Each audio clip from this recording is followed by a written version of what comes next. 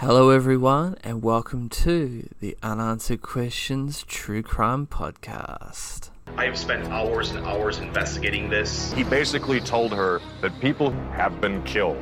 Journalists, independent investigators, people like that disappeared. It frightened her to the bone. There's more to the story than meets the eye. There were rumors of torture and homicide and sexual abuse, all sorts of egregious, horrendous crimes. He was polygraphed 3 times. Each of those 3 showed evasions. His resumes were a skeleton of truth. He was mad at the world, and particularly mad at the government. The study that he commissioned described a fictional terrorist attack. If people have died over this, it means you're getting close to the truth. You don't have to be a conspiracy theorist to say, what the fuck?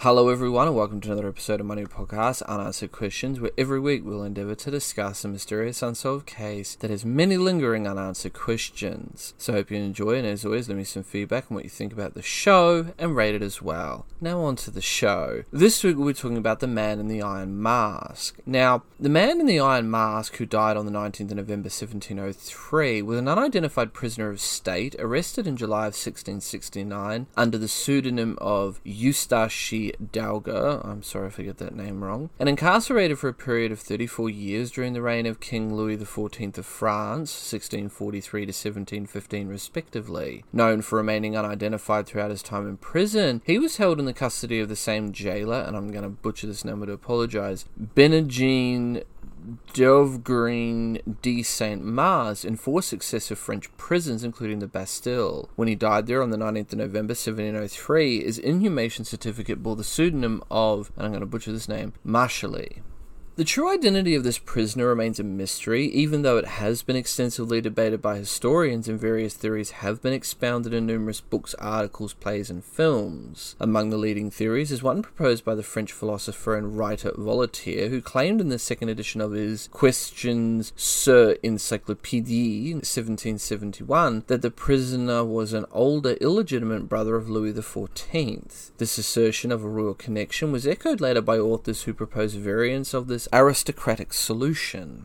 What little is known about the prisoner is based on contemporary documents that surfaced during the 19th century, mainly some of the correspondence between Saint-Mars and his superiors, in which the prisoner had been labelled only a valet shortly after his arrest. Legend has it that no one is known to have seen his face, as it was hidden by a mask of black velvet cloth, later misreported by Voltaire as an iron mask. Official documents reveal, however, that the prisoner was made to cover his face only when travelling from one prison to the next, or in the final years of his incarceration. Modern historians believe the latter measure was imposed by Saint-Mars solely to increase his own prestige at the end of his career, thus causing persistent rumours to circulate about this seemingly important prisoner. In 1932, French historian Maurice Duvier proposed that the prisoner was Eustache Dauger de Cavois, a nobleman associated with several political scandals of the late 17th century. Sorry if I get any of these names wrong. This solution, however, was disproved in 1953 based on previously unpublished family letters located by another French historian, Georges Montgredion, who added that the enigma remained unsolved owing to the lack of reliable historical documents about the prisoner's identity and the cause of his long incarceration. The Man in the Iron Mask has been the subject of many works of fiction, most prominently in the late 1840s by Alexandre Dumas, a section of his novel, and I'm going to butcher this name, The Vicomte of Bragelonne. 10 years later, the final installment of his, I'm going to butcher this name again, Die Art and Garnen saga, features the Man in the Iron Mask. In it, the prisoner is forced to wear an iron mask and is portrayed as Louis XIV's identical twin. Dumas also presented a review of the popular theories about the prisoner extant in his time in the chapter, quote, and I'm going to butcher this name, El Homme et un masque de feu, end quote, published in the 8th volume of his non-fiction series Crimes Célèbres. This panoramic approach was adopted by many subsequent authors, and speculative works have continued to appear on the subject.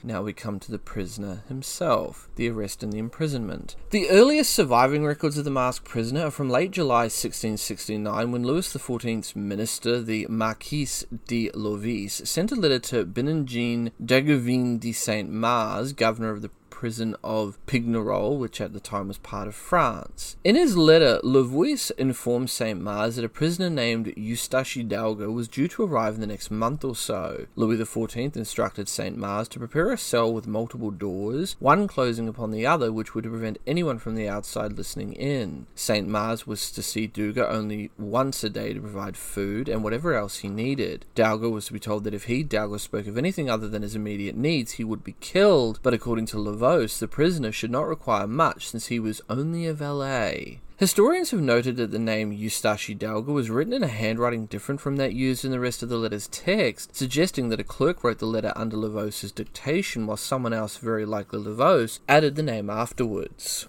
Douga was arrested by Captain Alexandre de Voroy, garrison commander of Dunkirk, and taken to Pignerol when he arrived in late August. Evidence has been produced to suggest that the arrest was actually made in Calais, and that not even the local governor was informed of the event, Voroy's absence being explained away by his hunting for Spanish soldiers who had strayed into France via the Spanish Netherlands. The first rumours of the prisoner's identity, specifically as a Marshal of France, began to circulate at this point. Now we get into the masked man serving as a valet. The prison at Pignerol, like the others at which Douga was later held, was used for men who were considered an embarrassment to the state and usually held only a handful of prisoners at a time. St. Mars's other prisoners at Pignerol included Count Ercole Antonio Mattioli, an Italian diplomat who had been kidnapped and jailed for double-crossing the French over the purchase of the important fortress town of Casale on the Italian border. There was also Nicolas Fouricute, Marquis of Belle-Île, a former superintendent of finances who had been jailed by Louis XIV on the charge of embezzlement, and the Marquise de Lausanne, who had become engaged to the Duchess of Montpensier, a cousin of the king, without the king's consent. Fouquet's cell was above that of Lausanne. In his letter to Lavois, St. Mars describes Douga as a quiet man living no trouble, disposed to the will of God and to the king compared to his other prisoners who were always complaining, constantly trying to escape, or simply mad. Douga was not always isolated from the other prisoners. Wealthy and important ones usually had manservants. Fouquet, for instance, was served by a man called La Riviere. These servants, however, would become as much prisoners as their masters, and it was thus difficult to find people willing to volunteer for such an occupation. Because La Riviere was often ill, St. Mars applied for permission for Douga to act as servant for Fouquet. In 1675, Lavois gave permission for such an arrangement on condition that he was to serve Fouquet only while La Riviere was unavailable, and that he was to not meet anyone else. For instance, if Fouquet and Laurent were to meet, Douga was not to be present. It is important to point that the man in the mask served as a valet. Fouquet was never expected to be released, thus meeting Douga was no great matter, but Lausanne was expected to be set free eventually, and it would have been important not to have him spread rumours of Douga's existence or of secrets he might have known. Historians have also argued that 17th century protocol made it unthinkable that a gentleman, let alone an aristocrat, would serve as a manservant, casting some doubt on speculation that Douga was in some way related to the king. After Fouquet's death in 1680, St. Mars discovered a secret hole between Fouquet and Lauzun's cells. He was sure that they had communicated through this hole without detection by him or his guards, and thus that Lauzun must have been aware of Douga's existence. Lavois instructed St. Mars to move Lauzun to Fouquet's cell and tell him that Douga and La Riviere had been released. Now we get into the other prisons. Lausanne was freed in 1681. Later that same year, St. Mars was appointed governor of the prisons of the Exiles Fort, now Exilies in Italy. He went there taking Douga and La Riviere with him. La Riviere's death was reported in January of 1687. In May, St. Mars and Douga moved to Sainte Marguerite, one of the Lurins Islands, half a mile offshore from Cannes. It was during the journey to Sainte Marguerite that rumours spread that the prisoner was wearing an iron mask. Again, he was placed in a cell with multiple doors.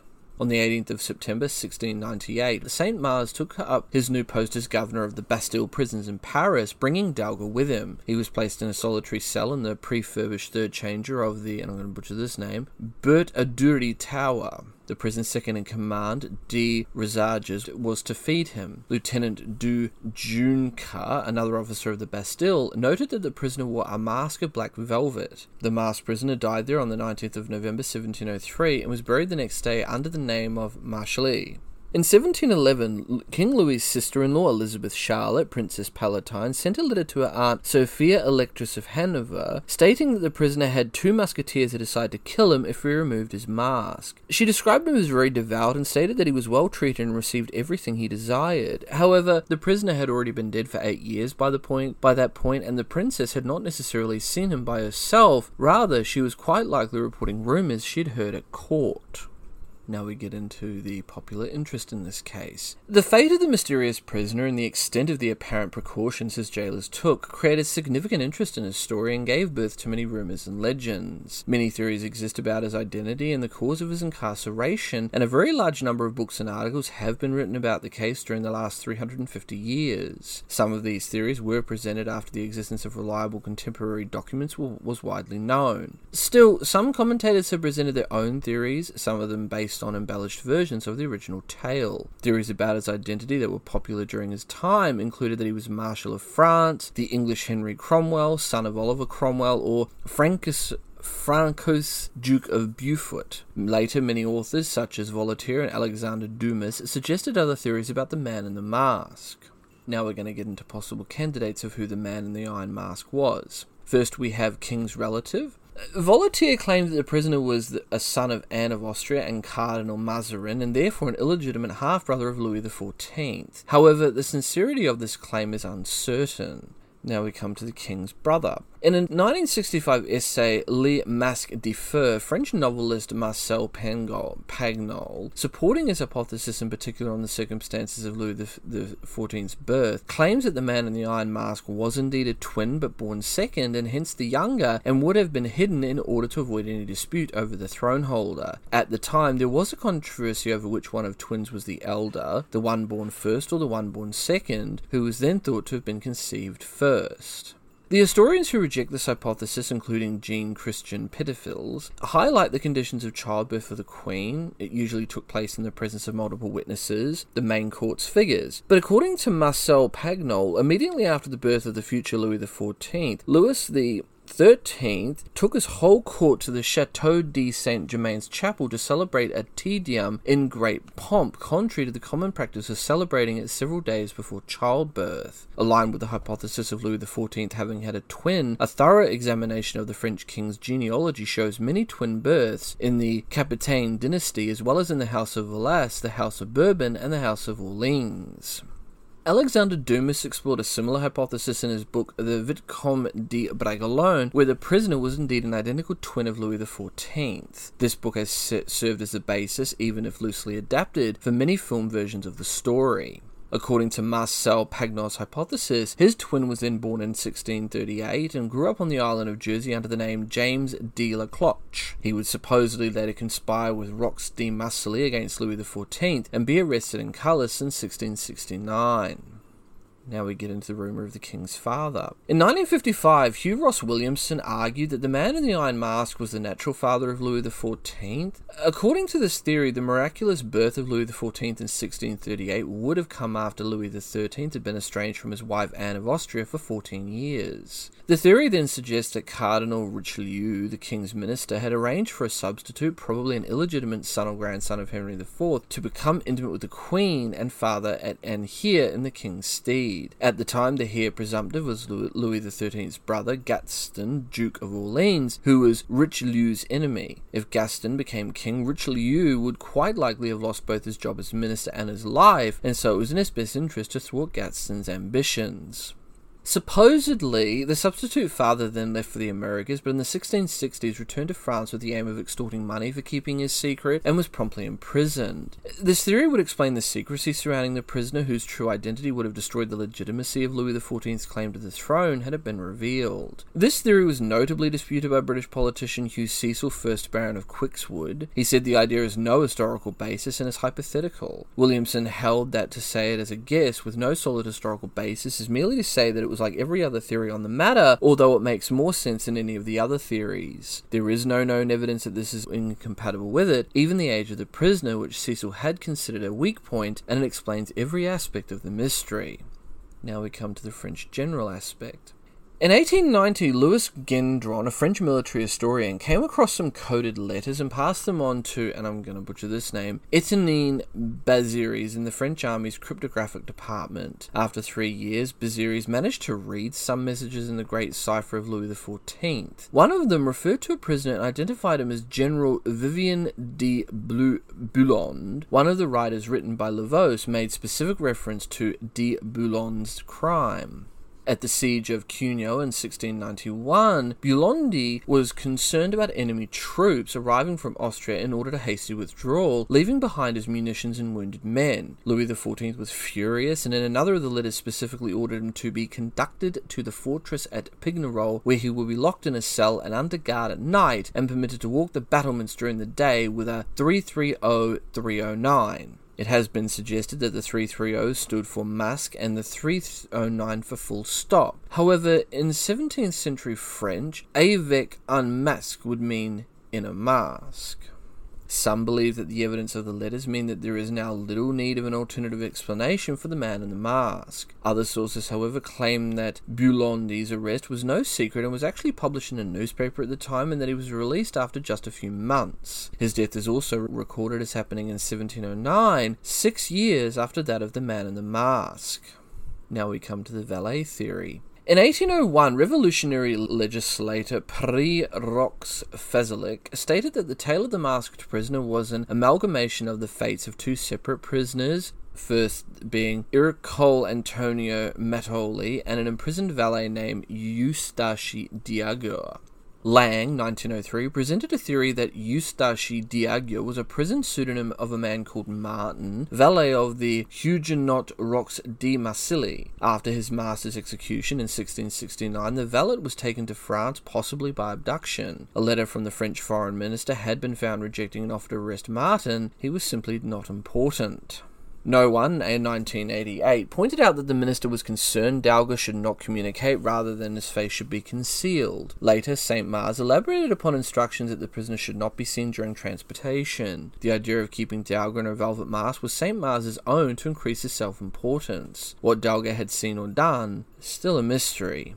In 2016, the American historian Paul Sonnino suggested that Eustache Dauga could have been a valet of Cardinal Marazin's treasurer Anthony Hercule Picon, a native from, and I'm going to butcher this name, Languedoc. Picon, upon entering the service of Colbert after Marazin's death, might have picked up a valet from Senlis, where the name Dauga abounds. In his book, Sonnino asserts that Marazin led a double life, one as a statesman, the other as a loan shark, and that one of the clients he embezzled was Henrietta Maria, the widow of Charles I of England. According to Sonnino's theory, Louis XIV was complicit and instructed his ambassador in England to stonewall Charles II over the return of his parents' possessions. In 1669, however, Louis wanted to enlist Charles in a war against the Dutch, and therefore worried about the subject of Marazin's estate entering into the negotiations. Sonnino concludes by stating that Eustache Dauga, who might have been Picon's valet, was arrested and incarcerated for revealing something about the disposition of Marazin's fortune, and that this is why he was threatened with death if he discussed anything about his past.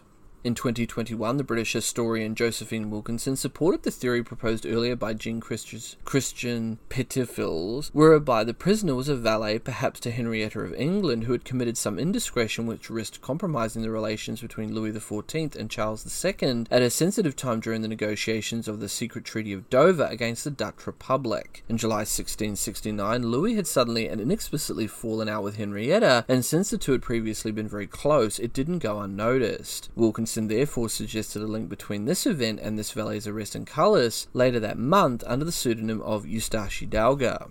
Now we come to the next person who could possibly have been the man in the iron mask, that being son of Charles II. Barnes, 1908, presents James de la Cloche, the alleged illegitimate son of the reluctant Protestant Charles II of England, who would have been his father's secret intermediary with the Catholic court of France. One of Charles's confirmed illegitimate sons, the Duke of Monmouth, has also been proposed as the man in the mask. A Protestant, he led a rebellion against his uncle, the Catholic King James II. The rebellion failed and Monmouth was executed in 1685. But in 1768, a writer named Saint Foix claimed that another man was executed in his place, and that Monmouth became the masked prisoner, it being in Louis XIV's interest to assist a fellow Catholic like James, who would not necessarily want to kill his own nephew. Saint Foix's case was based on unsubstantiated rumours and allegations that Monmouth's execution was faked.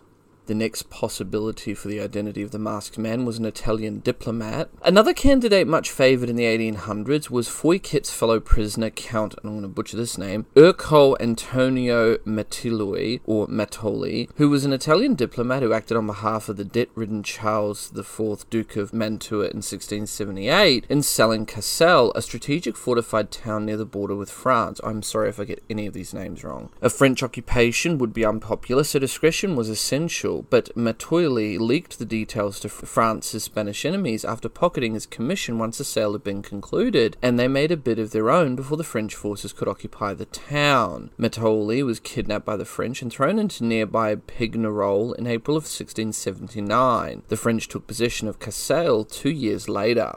George Agar Ellis reached the conclusion that Mattoli was the state prisoner commonly referred to as the Man in the Iron Mask when he reviewed documents extracted from French archives in the 1820s. His book, published in English in 1826, was translated into French and published in 1830. German historian Wilhelm Brockking came to the same conclusion independently 70 years later. Robert Chambers' Book of Days supports the claim and places Mattoli in the Bastille for the last 13 years of his life. Since that time, letters sent by St. Mars, which earlier historians missed, indicate that Mattoli was held only at Pignerol and St. Marguerite and was not at Ixelles or the Bastille, and therefore it is argued that he can be discounted.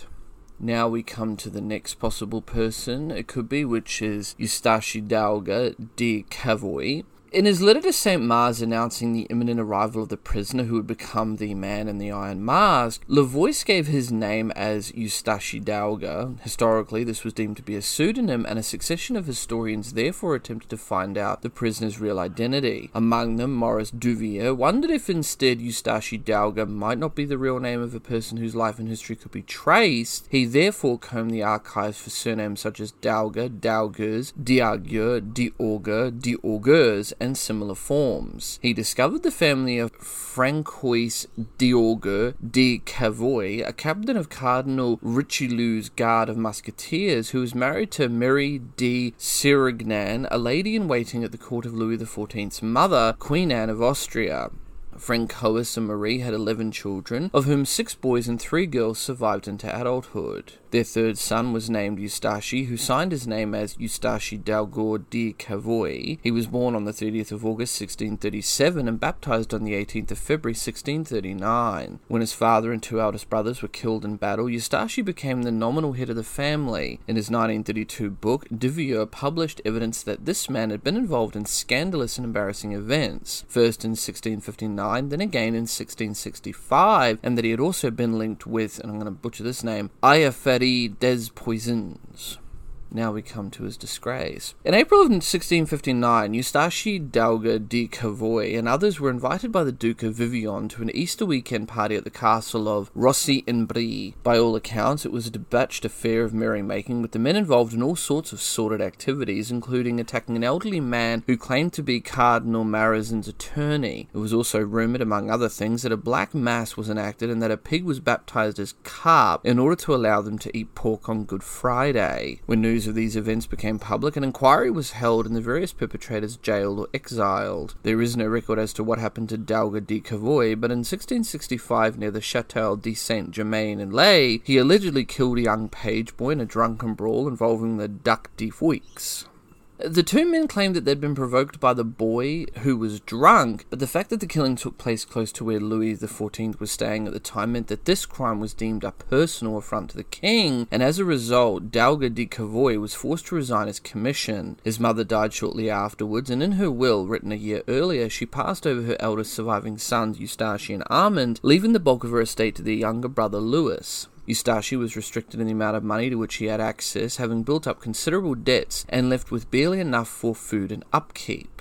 Now we come to the affair of the poisons.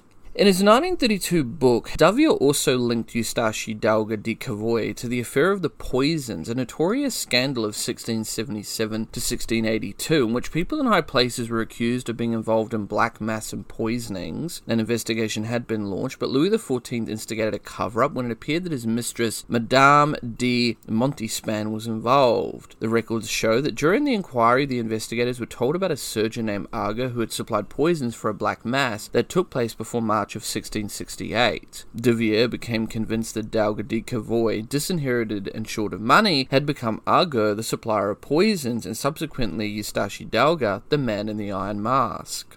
In a letter sent by Lavaus to St. Mars on the 10th of July 1680, a few months after Fouquet's death in prison, while Eustache Hidalgo was acting as his valet, the minister adds a note in his own handwriting asking how it was possible that Hidalgo had made certain objects found in Fouquet's pockets, which St. Mars had mentioned in a previous correspondence, now lost, and how he got the drugs necessary to do so. Davier suggested that Hidalgo had poisoned Fouquet as part of a complex power struggle between Lavaus and his rival Colbert.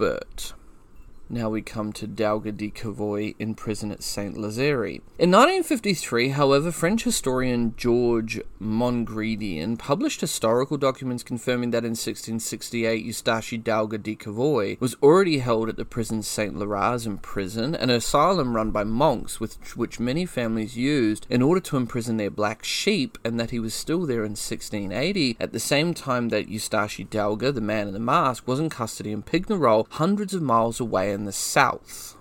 These documents include a letter dated to the 20th of June 1678, full of self-pity sent by Hidalgo de Cavoy to his sister, the Marquise de Fabregues, in which he complains about his treatment in prison, where he'd already been held for more than 10 years, and how he was deceived by their brother Louis and by Claric, their brother-in-law and the manager of Louis' estate. Hidalgo de Cavoy also wrote a second letter, this time to the king, but undated, outlining the same complaints and requesting his freedom. The best the king would do, however, was to send a letter to the head of Saint Laurent, Lazare, on the 17th of August 1678, telling him that M. de Cavoy should have communication with no one at all, not even with his sister, unless in your presence or in the presence of one of the priests of the mission. The letter was signed by the king and Colbert.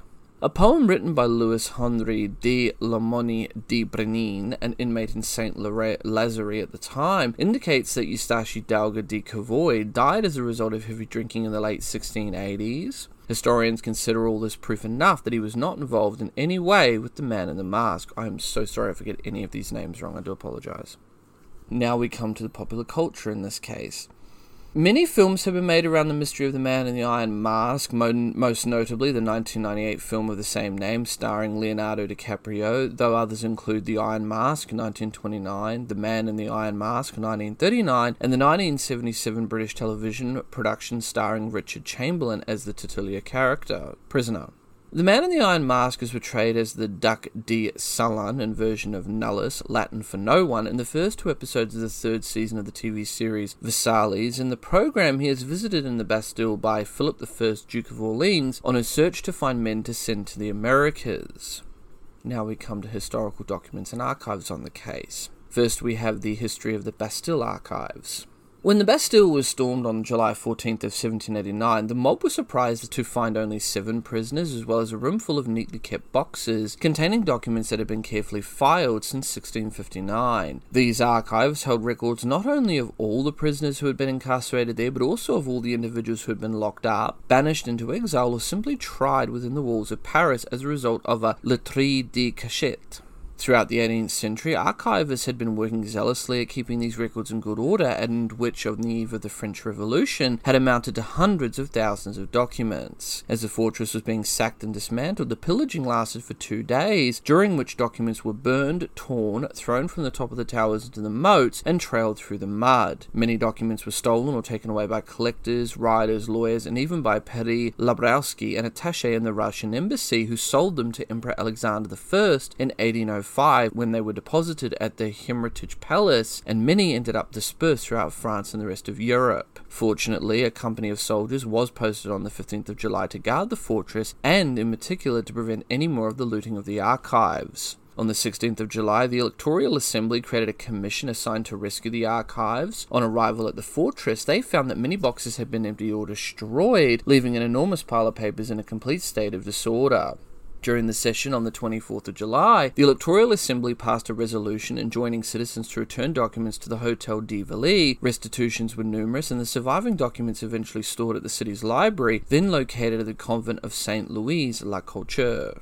On the 22nd of April 1797, Hubert Pascal Amilhon was appointed chief librarian of the Bibliothèque d'Arsenal and obtained a decree that secured the Bastille archive under his care. However, the librarians were also daunted by this volume of 600,000 documents that they stored there in a back room, where they languished for over 40 years. In 1840, Francois Ravison found a mass of old papers under the floor in his kitchen at the Arsenal Library and realised he had rediscovered the archives of the Bastille, which required a further 50 years of laborious restoration. The documents were numbered and a catalogue was compiled and published as the 20th century was about to dawn. Eventually, the archives of the Bastille were made available for consultation by any visitor to the Arsenal Library in rooms specially fitted up for them.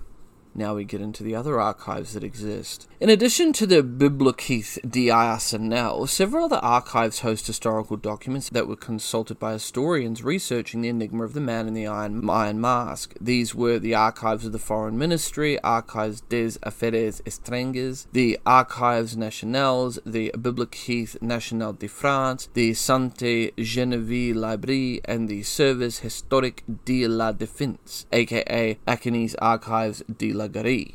I'm sorry if I get any of that wrong. Now we get into the historians of the Man in the Iron Mask. In his historical essay published in 2 editions in 1965 and 1977 respectively on the subject, French novelist and playwright Marcel Pagnol singled out for the particular praise a number of historians who consulted the archives with the goal of elucidating the enigma of the Man in the Iron Mask. These people were Joseph Delrot, 1789 to 1847, Marius Topin, 1838 to 1895, Theodore Lang, 1833 to 1896, Maris Duvier, 18 to 1936, and Georges Mongredian, 1901 to 1980. These historians uncovered and published the bulk of historical documents that enabled some progress to be made towards that goal. In 1952, Mongredian was the first to publish a complete reference of historical documents on which previous authors had relied on only selectively. He was also one of the few historians who did not champion any particular candidate, preferring instead to review and analyze objectively the facts revealed by all the documents. His approach yielded the certainty that among all the state prisoners who were ever in the care of St. Mars, only the one arrested under the pseudonym of Eustache Dalga in 1669 could be the one who died in the Bastille in 1703 and was therefore the only possible candidate for the Man in the Mask. Although he also pointed out that no documents had yet been found that revealed either the real identity of this prisoner or the cause of his long incarceration, Mongredian's work was significant in that it made it possible to eliminate all the candidate whose vital dates and or life circumstances for the period of 1669 to 1703 were already known to modern historians. Now we get into the modernization of the archives. The National Archives of France has made the original data available online relating to the inventories of the goods and papers of St. Mars. One inventory of 64 pages was drawn up at the Bastille in 1708, the other of 68 pages at the Citadel of St. Marguerite, 1691. These documents had been sought in vain for more than a century and were thought to have been lost. They were discovered in 2015 amongst the 100 million documents of the Moniteur Central des Notaires de Paris. They show that some of the 800 documents in the possession of the jailer St. Mars were analysed after his death. These documents confirmed the reputed averse of St. Mars, who appears to have diverted the funds paid by the king for the prisoner. They also give a description of a cell occupied by the masked prisoner, which contained only a sleeping mat, but no luxuries as was previously thought. To this day, the identity of the Man in the Mask remains unknown. With that, this case remains open, but with many unanswered questions that still remain unanswered. Please rate the show and let me know what you guys think about this and the many other cases I've covered. You can follow me on all major social media platforms, YouTube, BitChute, Dailymotion. I'm also on Twitter and Instagram. Links are all down below in the description. If you have a case you'd like me to have a look at or cover, don't hesitate to send me a message. I'm your host, and this has been the Unanswered Questions Podcast. Until next time, next on Unanswered Questions. The Simpsons animated TV series has entertained fans with 30 years worth of hilarious antics from Homer Simpson and his family, but the show has also been good at predicting the future.